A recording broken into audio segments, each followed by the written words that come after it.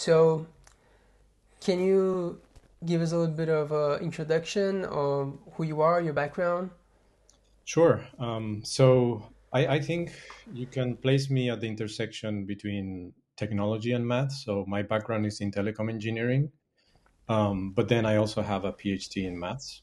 And I started working at Siemens in Germany, kind of at a unit that was solving or tackling problems that had some advanced or required some advanced maths.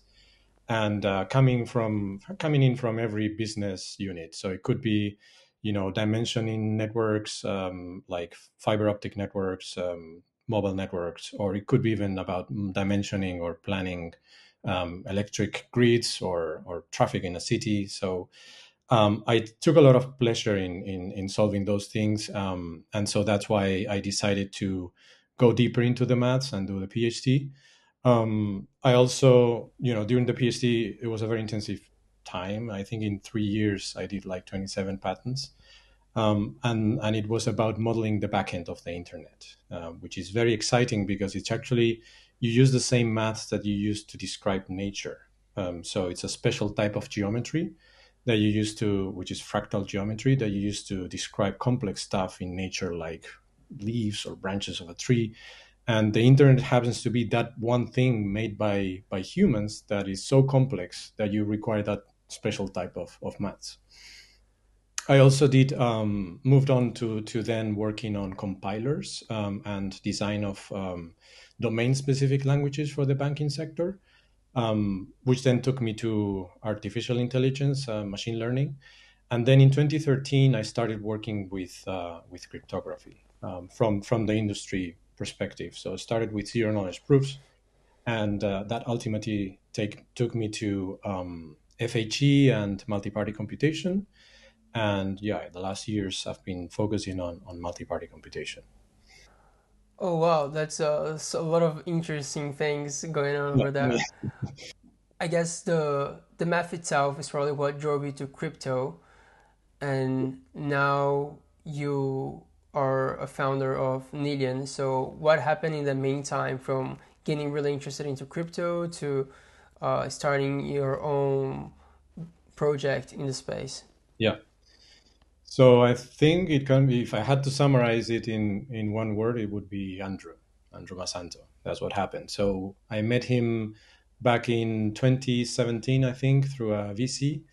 And back then, we started exploring the idea of applying different types of cryptography to different problems in the Web3 space. So he's very well known for founding Hedera, Hashgraph, Reserve, and other multi-billion-dollar businesses in the space. So he really has this special talent of spotting the right opportunity. Back then, we were thinking about designing a privacy coin along the lines of Zcash and Monero, but he kind of said it's not really the time. And actually, it turned out to be correct because it was the end of the crypto summer. Crypto winter came in right afterward. But we kept in touch very frequently. And then in 2021, we started talking about MPC, like using MPC and applying it to Web3. And we got really excited about some mathematical ideas I had been working on. And he brought in Alex Page, the CEO of Nillion, and Andrew Yo, the chief marketing officer. And we did some brainstorming as to how that piece of math, which is really abstract, could actually turn into a technology, into some platform or infrastructure for Web3 applications.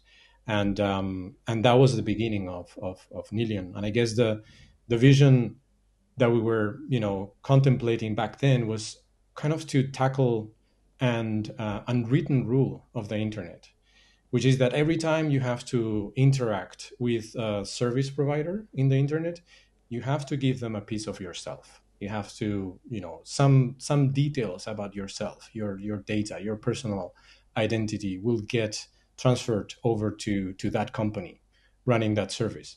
And it's a moment in time that cannot be taken back. It's irreversible. So you've lost control of that information. They can do with it whatever they want. And this kind of permeates through the whole chain of actors. It doesn't only affect users, it also affects companies and governments. And because of that, also, many companies are, for example, not collaborating because it means that they have to share information. And there's, reasons not to do that because you don't want to send your or share your sensitive data, or maybe there's regulations that prevent you from doing that. So because of that, we live in an internet that is made of siloed data, siloed information, and that is kind of stressing out the competitive side of businesses and people, but not the collaborative side of businesses and people. And that's what we like about decentralization, which it is community oriented, and that's where we thought, well, this could be the perfect match to get this technology, which is removing trust and adding this security so that you can collaborate without sharing, and now combine it with Web3, which is all about community and collaboration and also trust minimization. This could be a perfect match, and we kind of then set ourselves to create this public decentralized platform for secure storage and compute of sensitive information, whatever that may be. It can be from people, it can be from companies, from government. So that was a little bit kind of the thought process that took us to, or me in particular, to embark on this adventure. Yeah, there's a lot to unpack in there. Yes. Um, so I think we can start by kind of giving a preface of what is NPC, and maybe from here onwards, every time you mention an acronym, we can kind of highlight what it means as well. Because I think a lot of people are not really familiar with a lot of the technologies that underpin what you guys are developing. So I think that's going to be really helpful. Yeah. Um, That's a very good idea, and actually it's a bit confusing in Web3 because to begin with we talk about cryptography with two different meanings. One is the mathematical cryptography, the other one is the crypto space. So to begin with, there's a little bit of confusion there.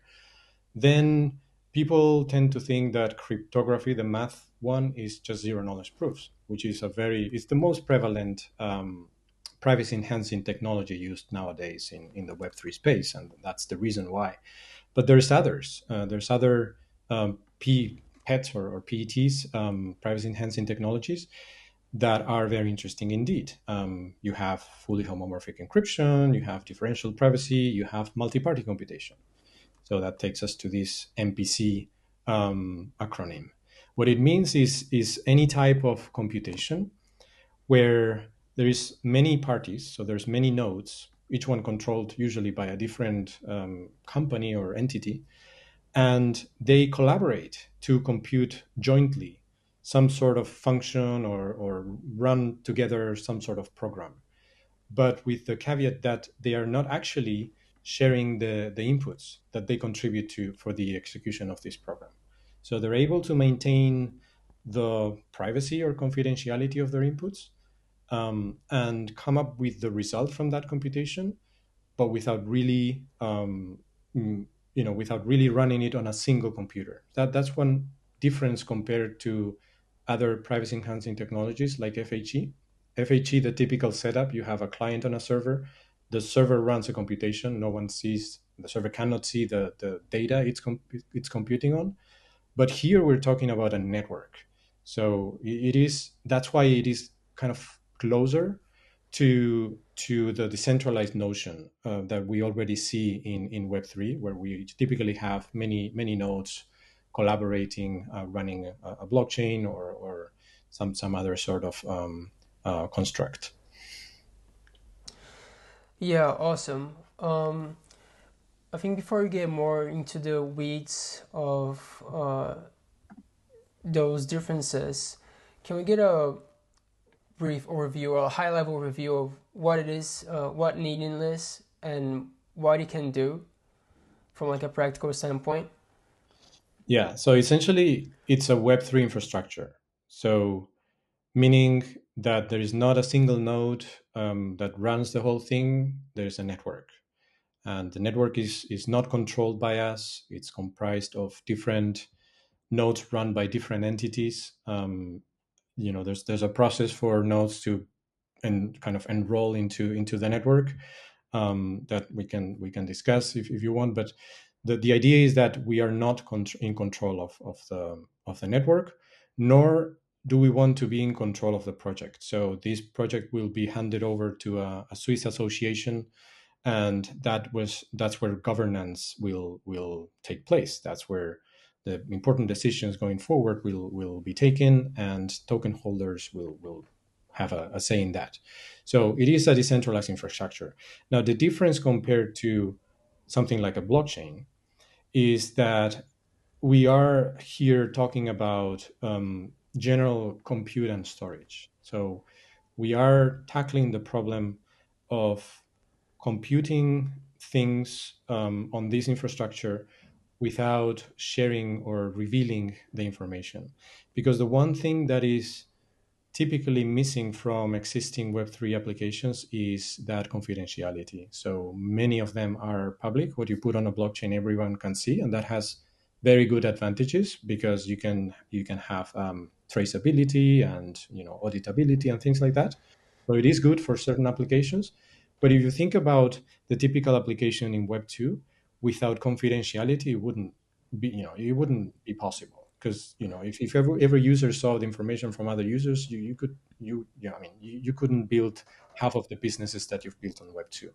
So what we're trying to do is to bring in that important ingredient into the Web3 mix, so that now people can build that type of business that you would see on Web2, with that essential ingredient, which is confidentiality, but on a decentralized infrastructure, if that makes sense.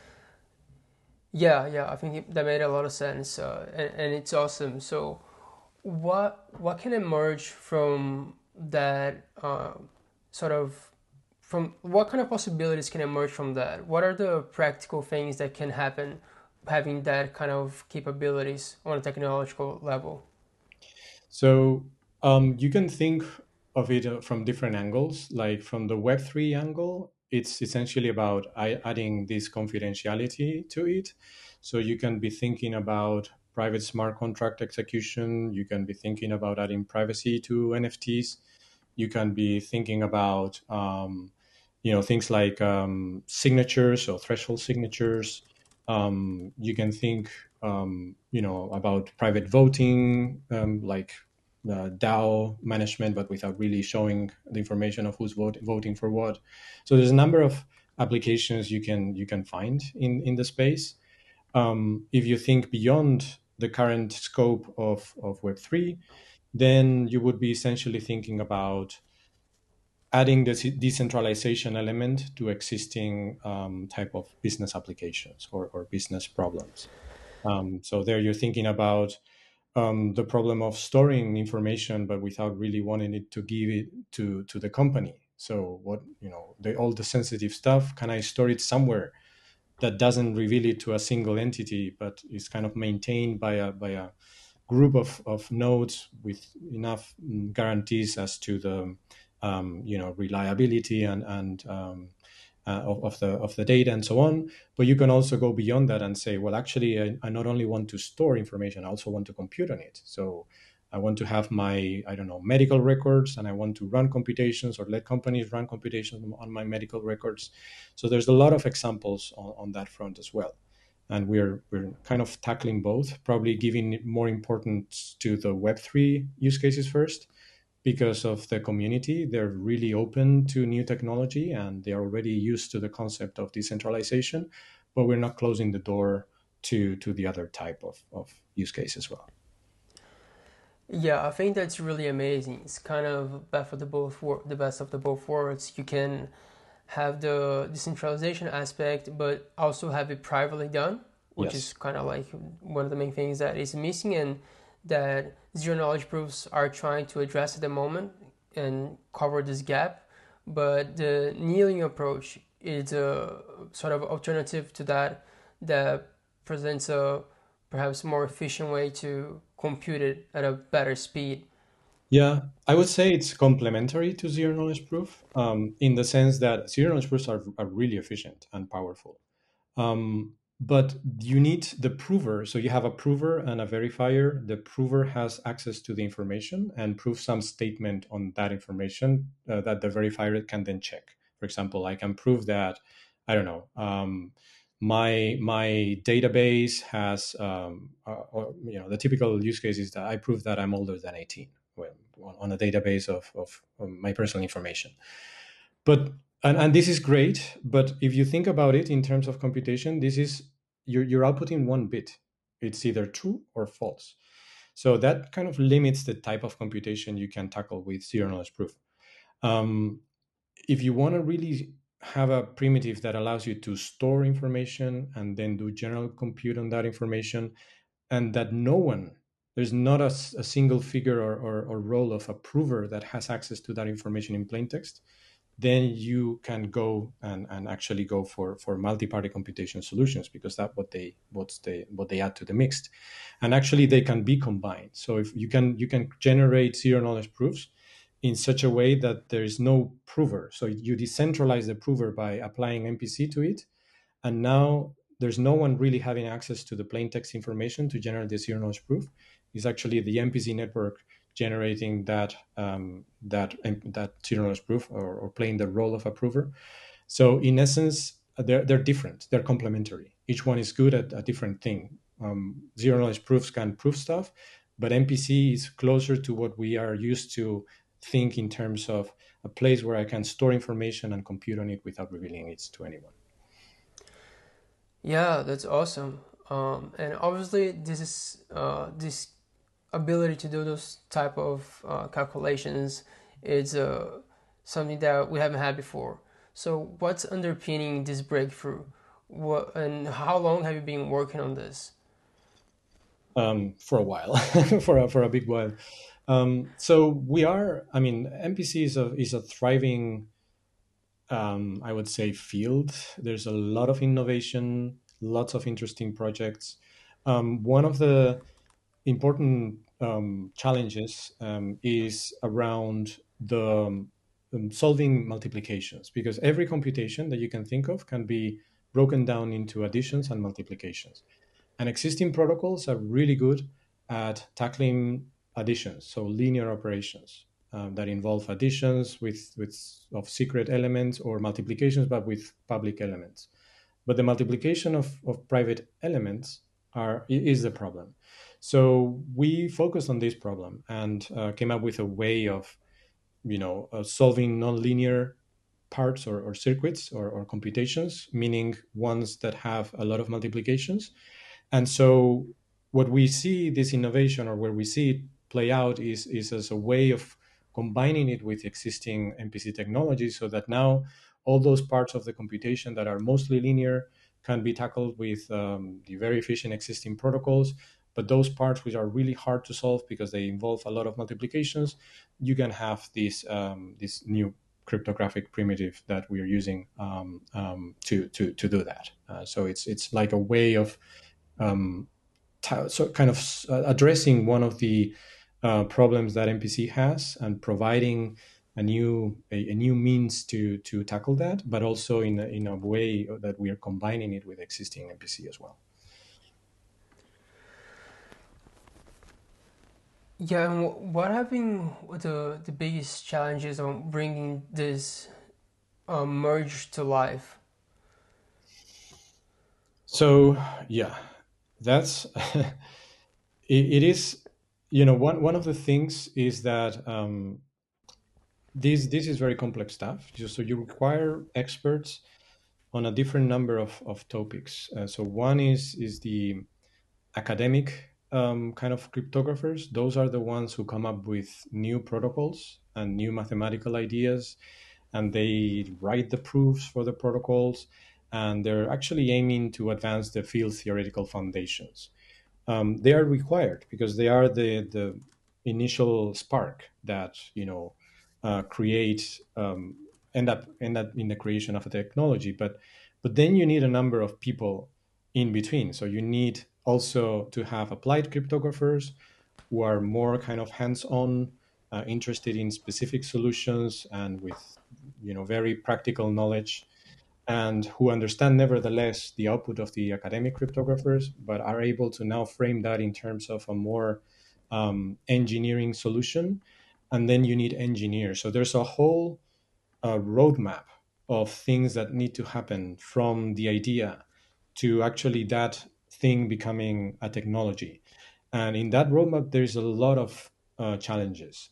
So it's not only the mathematical challenges that you need to address, it's also the engineering challenges. Like, for example, how this mathematical theory is able to address computations in terms of addition and multiplications, as I said before, or alternatively as Boolean circuits with AND gates and OR gates and so on. So this is a very low level type of computational solution. You need to raise the level in order for it to be useful.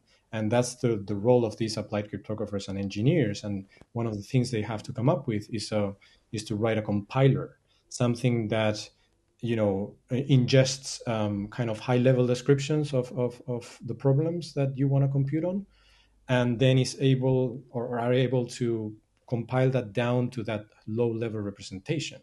And that in and of itself is a huge challenge, the writing of efficient compilers that are able to bridge that abstraction gap.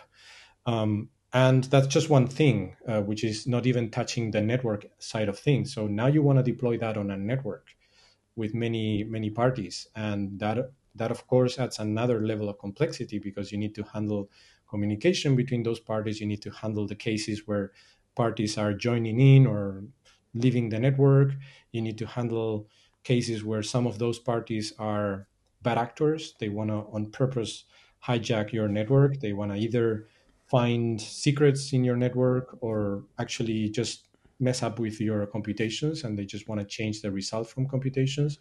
So there's a lot of aspects and angles that need to be addressed in order for something abstract and initial to become actual technology that can be used by people. And those are those are the challenges that you find in that path.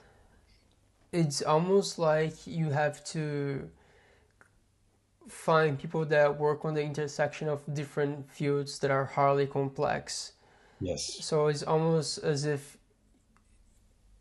like you're creating a new sort of a specialty in a way. Yeah. Like It's you're operating the middle zone almost. Yeah, that's very accurate. Because it's like different languages, right? So the mathematicians speak one language, the engineers another one, and the typical thing you would do to solve that situation is to put an interpreter in the middle. But I don't think there's such a person who is really able to bridge that gap just with one person. So what you find instead is a number of people with varying degrees of expertise, or mix of knowledge between practical things and theoretical things. And then you need to move ideas from one end of the spectrum to the other end. And as they move, they start materializing themselves, initially into prototypes, then into test nets, and then ultimately into production networks. And this reminds me of this problem of the this is like the telephone problem, where where you say a secret to one person, that person says it to another person, the other person to another person, and then the last person says the secret, and it's completely changed. It's completely different.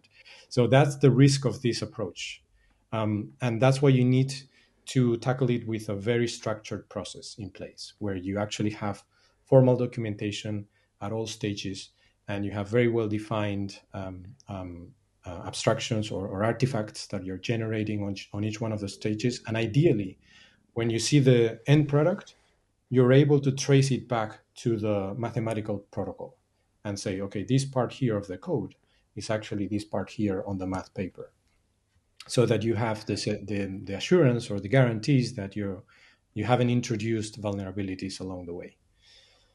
But it's a very interesting problem indeed. It has to do. Yeah, I imagine your academic background came in really handy when you're trying to map out how to build this thing from the ground. Yes, as well as the of the engineering background that I also have from working in real companies, because you really need also that side of things. So you need to understand how a real engineering team works and what type of inputs do they require. So yeah, I was previously CTO of a tech company, and that has helped a lot for sure. Yeah, I imagine. Um, I'd like to dive in a little bit on the main differences between Nillion and a traditional blockchain because it's such a foreign concept for what the industry has now that I think is a good way to kind of conceptualize it is to compare it to something that people know really well. So if we can dive in a little more on the differences and similarities there. Yeah. So essentially, a blockchain is about getting consensus on a state. So there is this notion of a shared state of a ledger. A ledger is just database. You can think of it in terms of a database that contains transactions. And what nodes desire and wish for in this network is to agree on the state of that ledger. And to do that, they run a consensus mechanism or algorithm that involves some sort of communication. So they kind of there's different ways of doing that, but essentially at the end of that, what they get is an agreement on the state of that ledger.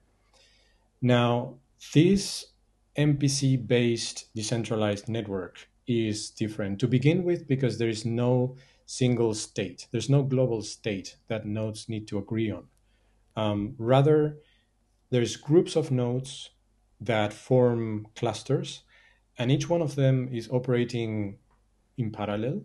And what they're doing is taking data in protected mode, so it's kind of in confidential mode. They're not leaking information, and outputting data out. So doing stuff with that data and outputting it. So you can think of it in terms of a real computer that has different threads or CPUs, and they're actually like performing computations all the time in parallel.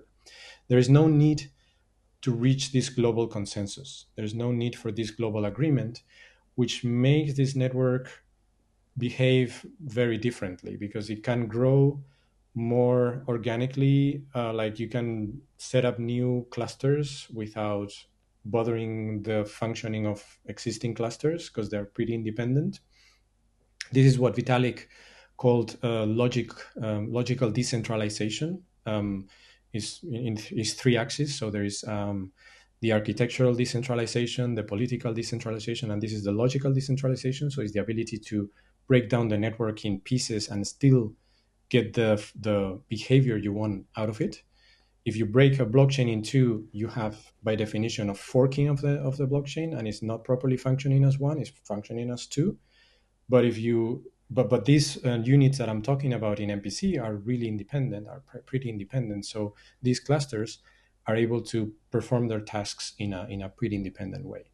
So that's a major difference. The other one is the purpose. So the purpose of the blockchain, as I said before, is consensus on the state of a ledger. The purpose of MPC network, decentralized one, is to compute. That's it, to store data and compute on it without revealing information, and both can be combined, and both I think need each other. So MPC requires blockchain because it will have some or the need for some coordination between the clusters, and the best way to do that coordination is by using a blockchain so that there is certain consensus coming out of that blockchain that establishes, kind of organizes the clusters.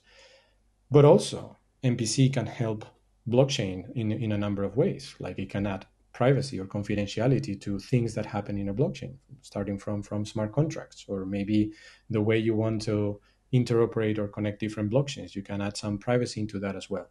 So both are complementary again, complementary concepts. So it could act as even some sort of bridge between different blockchains, if I'm correct. Yes.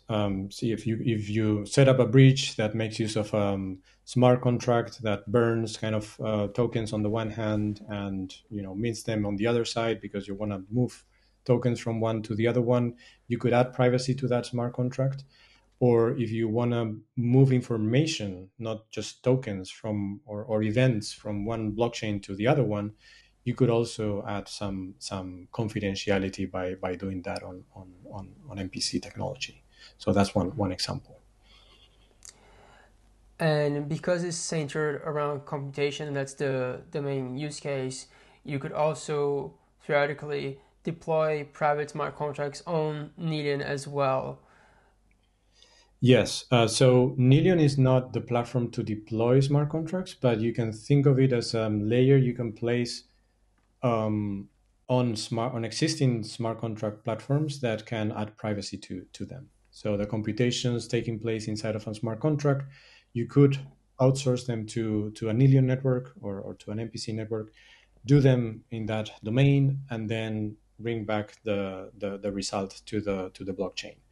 So pretty much like a ZK rollup could work, or you could think of that in terms of also kind of MPC rollup. Although I would say that this use case is maybe um, not that interesting because ZK rollups are already very efficient, and ZK technology can do all this stuff in a very efficient way. But yeah, kind of ZK rollups are missing the confidentiality element. Although they're using zero knowledge proofs, they're not using it for privacy. And if you did need or require that privacy, then this kind of MPC based solution would be an answer. Would be definitely, I think, the best technology to tackle it. Yeah, yeah. I think the privacy aspect is definitely a very important piece that is missing at the moment in the whole ecosystem. Yes. Um, is there one particular use case that you are really excited about that you guys can bring to life or facilitate? So there's a difference between things we're doing and the thing I'm really excited about, which is kind of longer vision or longer term. So we're working with a number of FEs. We call them FEs. It means founder entrepreneurs. Those are people who want to start companies on a decentralized infrastructure, and they want to do some sort of compute on it. And we are really excited with them. I'm not really allowed to talk about them too much in detail, but they're really tackling interesting problems on different verticals, ranging from identity to communication to healthcare, and they need specific parts of that solution to have this trustless or trust minimized confidential infrastructure underpinning it. And so for that end, to that end, they're running things, or they're going to be running things such as biometric authentication. So you're not giving your biometric information to a central server. Once you do that, I mean, that you cannot take it back, and you cannot change your face or you cannot change your fingerprint, but rather you're storing that information in the decentralized network and are able to kind of work with the nodes together to perform computations on your biometric information. Or you have things like you know analysis on existing databases, like running cross correlation averages and things like that on data that you have. Or you have things like threshold signatures. So those are things that are coming in that we see in our pipeline of existing FEs. But the thing in more abstract terms that I'm excited about is providing technology that enables people to explore the collaboration aspect of businesses and individuals, because I think we're made of a mix of compete versus collaborate, and I feel that the existing infrastructure is emphasizing the compete aspect of it, because there's no technology that allows you to collaborate in a safe way. And I think this type of technology could be that, could offer that. And I hope to see in the future, new use cases coming in from individuals and companies and governments collaborating in ways that they haven't done before, because now they don't have to share information, but and yet they're able to kind of work together, not always compete, but also kind of also collaborate, to provide a better user experience, or for the better of the service. Yeah, I think the possibilities for the sharing of data and research it's endless and can yield fruits in any sort of industry, any sort of research field. If there's a way to share information in that trustless manner, so many fields would be able to explode. Pretty much all the fields with the Yes. amount of data. Yeah, I think it will be amazing. And one of the features that I think is really cool about this new primitive is the fact that it doesn't really, I mean, it does to some extent, but primarily it's not underpinned by encryption, but it's ITS. And if you can dive into that a little bit, I think that would be super interesting to hear about. Yeah, so there's different degrees of security, in cryptography. Um, you know, Obfuscation would be like a lower type of security where you're hiding some information, but not really with any guarantees. For example, yeah, that's what you do when you obfuscate a JavaScript code in the browser. You can kind of compile it to make it really hard to read or understand, but you're not really preventing from its reconstruction. You're just making it very hard to do.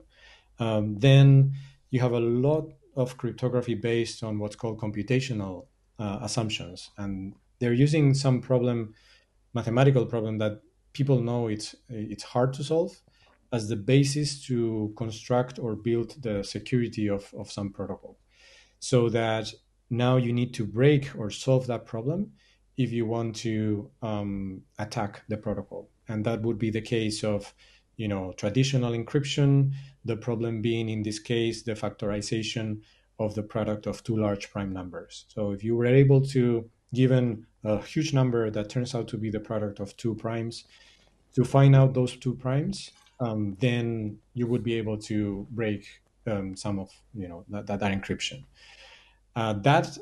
That type of encryption is not quantum safe, so that computational problem in particular and some others are known to be solvable in an efficient way by future quantum computers.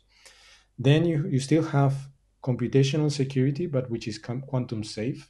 So this time it's still based on solving the difficulty of solving a hard problem, but this time there's no known quantum protocol or algorithm that can crack it, and so it's like a higher degree of security. And finally, you get another degree of security, which is called ITS, Information Theoretic Security, which means that there is no problem to solve. Really, there's nothing to tackle, to break. It's not based on the hardness of a problem, but rather is based on the ability to eliminate completely information from certain parts of the protocol. And one simple exponent of this, or example of this, is Shamir secret sharing, which is a way to break a secret down into different pieces. And it can be proven that if I'm given one of those pieces, actually, even if I'm given a few of them, there's nothing I can do with those to be able to learn anything about the secret that is hidden, through that partitioning of it into pieces. So, and this statement that there's nothing I can do, really applies to the cases where I'm equipped with infinite computational resources and power. So it's a very powerful security argument, and is kind of the golden standard in security. And there is some part of the technology of Nillion. So in this case, this protocol that we're talking about, that does offer this level of security, which makes it really interesting. In other, among other things, for the application to personal information that you really by no means want it to be, you know, broken into or hacked, even if people have enough economical resources to do that. And it's also helpful for compliance purposes because sometimes regulations forbid the use of things or encryption mechanisms that are reversible, that you can actually break in some way or form, like regular encryption. Yeah, yeah, that makes sense. And you gave this example of Shamir, and I think you'll be interested to make a comparison with secure multi-party computation, because they're kind of like the two parts, if I understand it correctly, that you kind of use to come up with the Nillion breakthrough. Yeah, yeah. So there's essentially three ways of building an MPC protocol. One is with Shamir type of technology, so it's called linear secret sharing. So you use it as the baseline, and then you build a MPC protocol. The other one is FHE, fully homomorphic encryption. Again, you use it as the baseline, and then you build the MPC protocol. And the other one is garbled circuits, which is another type of solution. So the linear secret sharing based solution is using typically Shamir. And what we did is to combine Shamir, or a linear secret sharing scheme, with another one that comes more from the FHE part. It's not fully homomorphic, but it has multiplicatively homomorphic properties. That's what we call a particle. And it's a cryptographic primitive that you can think of in terms of as encryption, but with ITS properties that hides information, turns it into ciphertexts, and then you're able to multiply those ciphertexts. And what you're doing under the hood is multiplying the plain texts that they're hiding. So you don't need to see the plain text messages to be able to multiply them. So that's what's called multiplicative homomorphic properties. So this technology that we're talking about actually combines those two primitives. Usually, Shamir was used on the secrets directly, but we're using instead particles on the secrets, and then the decryption key, which is what we call the blinding exponent. That's the thing that goes into Shamir. So we are actually combining those two primitives, and in doing so, we're able to tackle the problem of addressing multiplications, because this particle encryption scheme has these multiplicative homomorphic properties. It's very good at multiplications, and because we use the Shamir on operations that are only linear, that are never requiring multiplications, only additions, we are using it on the efficient side of the spectrum.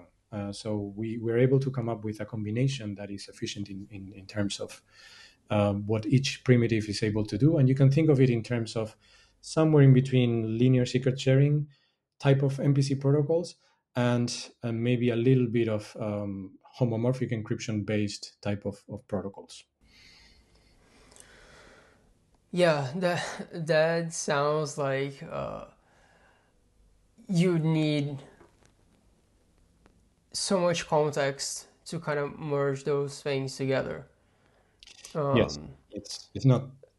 It's not, well, it's on the other hand, is on the one hand it's not trivial, but on the other hand is also not very complex to see, because it's ITS technology, and ITS is actually easier to understand because it just relies on algebra rather than on more advanced mathematical concepts. So it's not actually not that hard to see. And one of the things we want to show is we want to publish a mini, what we call a mini paper, that actually kind of tells the story of this technology, or the maths of this technology, but in a way that are hopefully accessible to a larger community, larger, not just specialized cryptographers, but also kind of general developers who understand a little bit of maths. why do you think this kind of approach hasn't been implemented before? Um, there's been a lot of work on the linear side of protocols, and then on the nonlinear side, people tend to work with FHE or with garbled circuits. So it's like from the three approaches, the first one has been left mostly to solve linear operations. but the other two, and for the nonlinear operations, the other two are used. But the other two have also like additional complications, like FHE is has very heavy machinery, so it kind of it's slow when you evaluate a circuit using FHE. And garbled circuit, the evaluation is fast, but it requires a large representation of the circuit.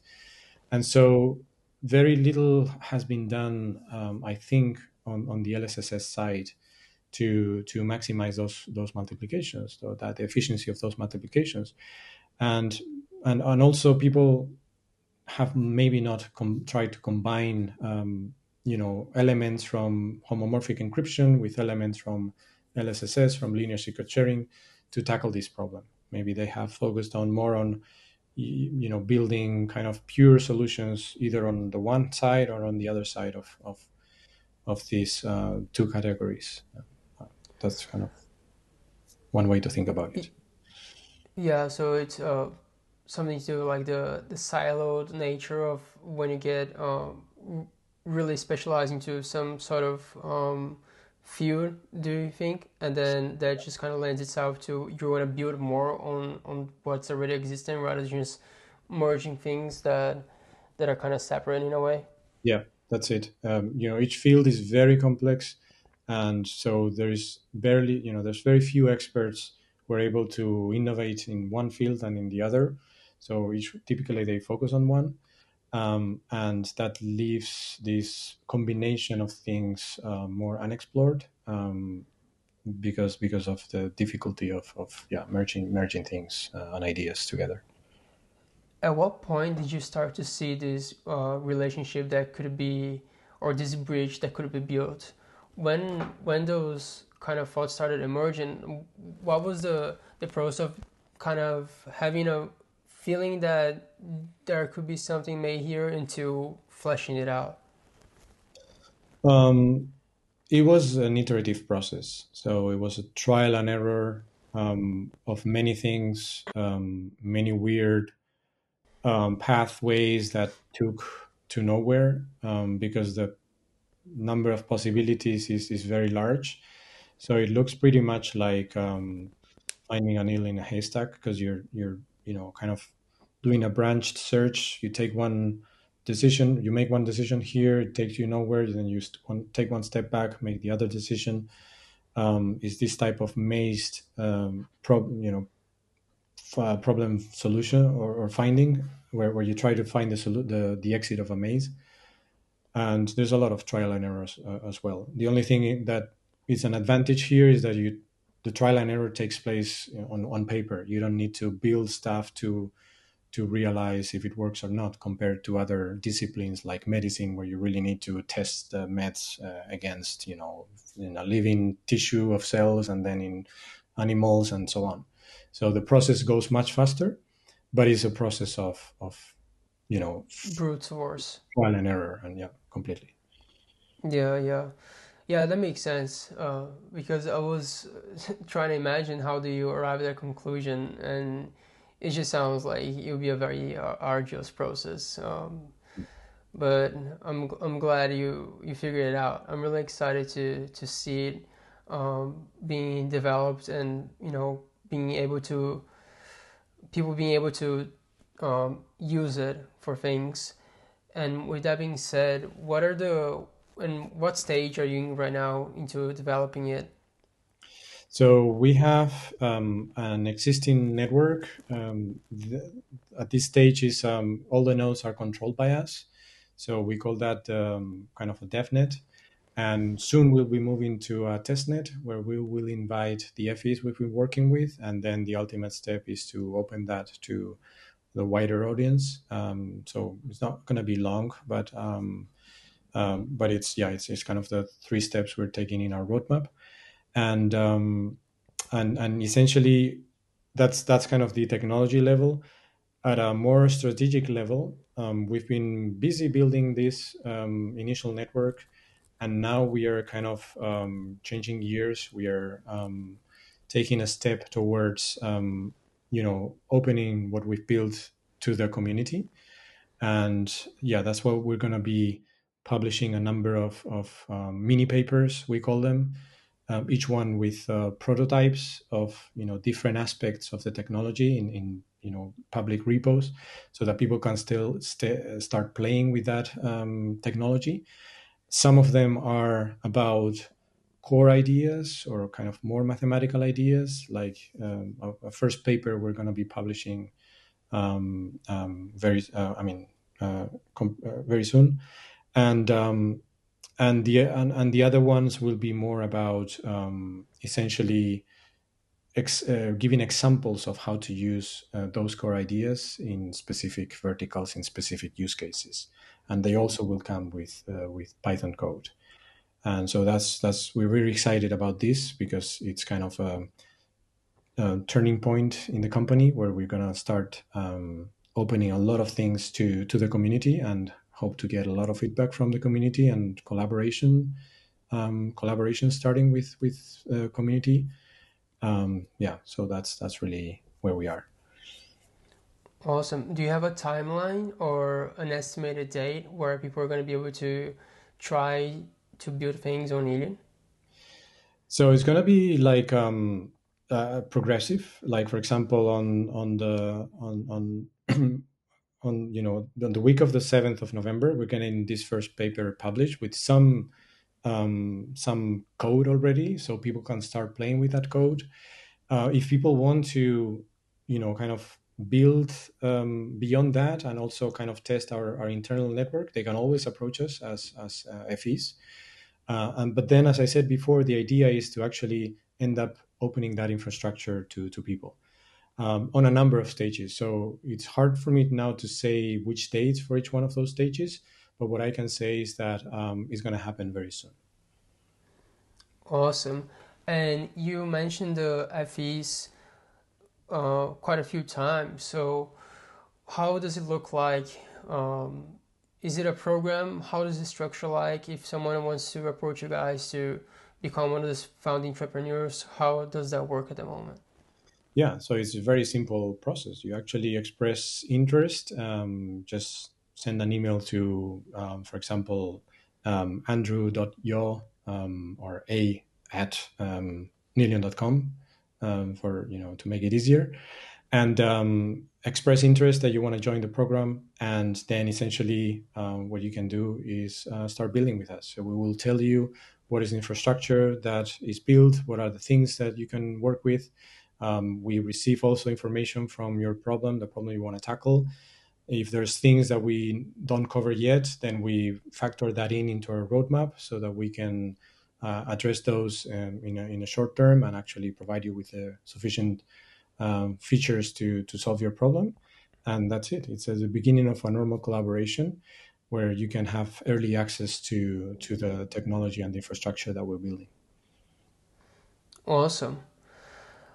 It's been a pleasure having you here and have you explain and kind of share the new exciting things you guys have coming on. I'm super excited to see things evolve and all this ecosystem coming to life and being integrated with all kinds of different businesses from Web3 and Web2 and everything in between. So Thank you. thank you. Thank you. Yeah. Thank you so much for having me here. It's really a great pleasure speaking to you, and yeah, we're really excited because of the moment this time represents.